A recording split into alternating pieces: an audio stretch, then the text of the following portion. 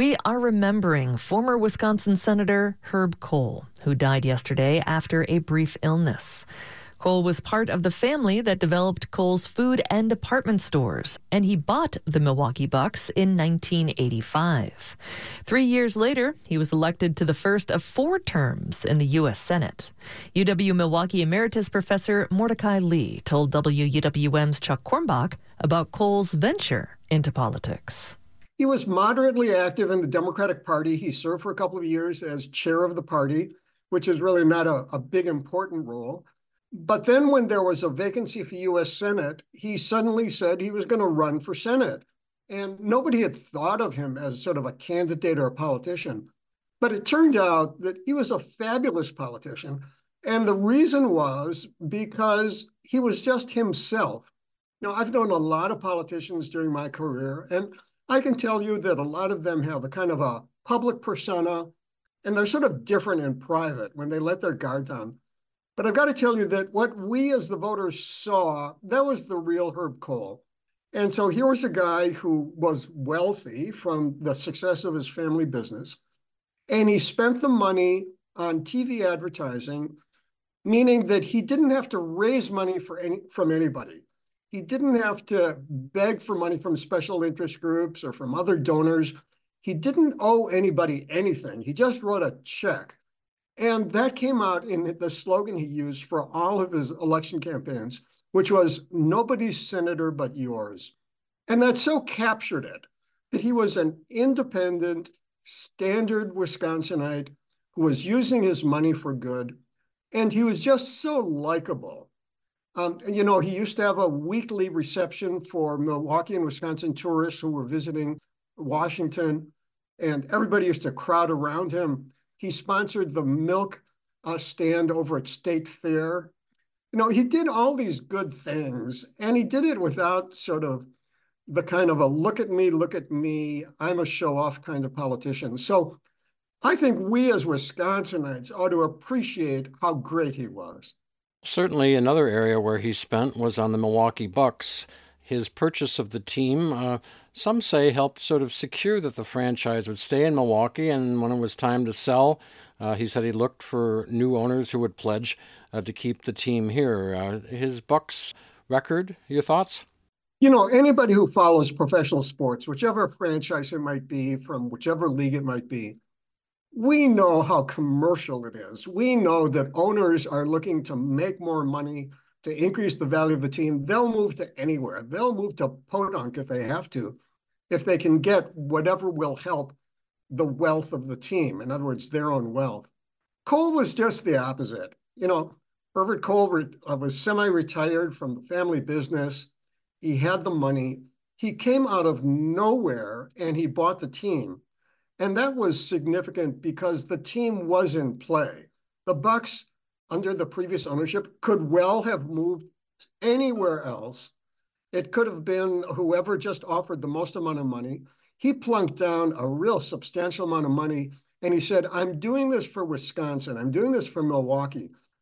And, he wasn't a phony about it. He loved basketball. He loved going to games. He loved sitting courtside. He was very involved in it.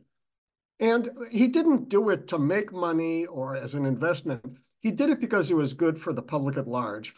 And then when it was time for him to sell, when he was getting older, he said he would only sell to an investor, a buyer who would promise to keep it in Milwaukee. And he kept his word. In a sense, he forced anybody who wanted to bid on it to agree to that requirement. And here we are today. And the Bucks are still in Milwaukee, and we have Herb Kohl to thank for that. We've talked a little bit about his business holdings. Going back, it was his father and his brothers. That's really a story of togetherness, family togetherness, and acumen, would you say?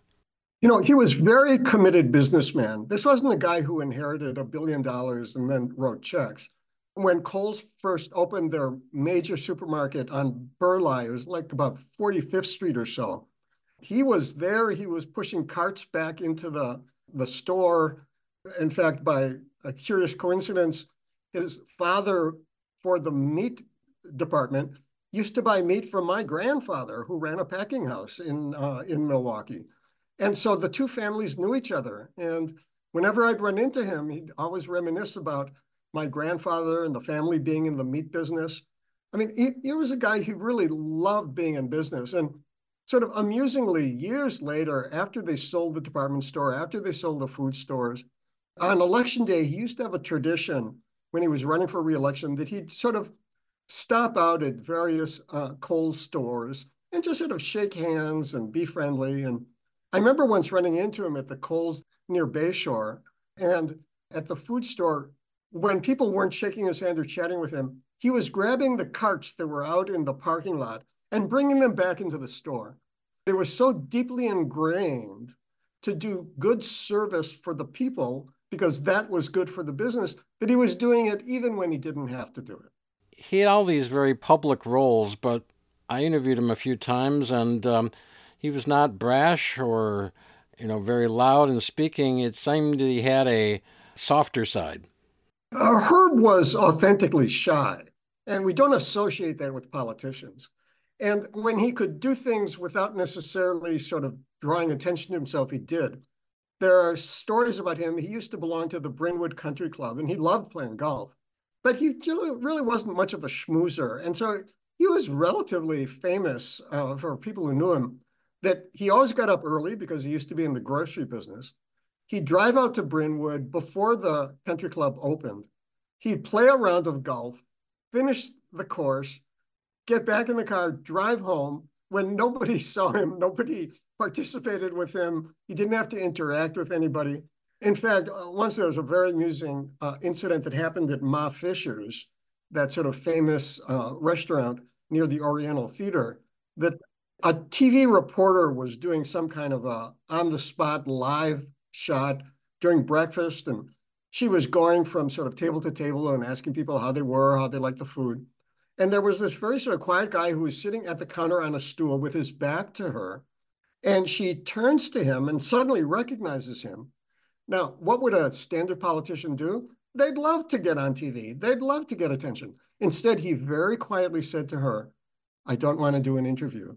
And he didn't insult her. He wasn't in any way acting like that, but he just wanted his private time. And I really was impressed by that. This was a guy who was always the same, whether he was on or off.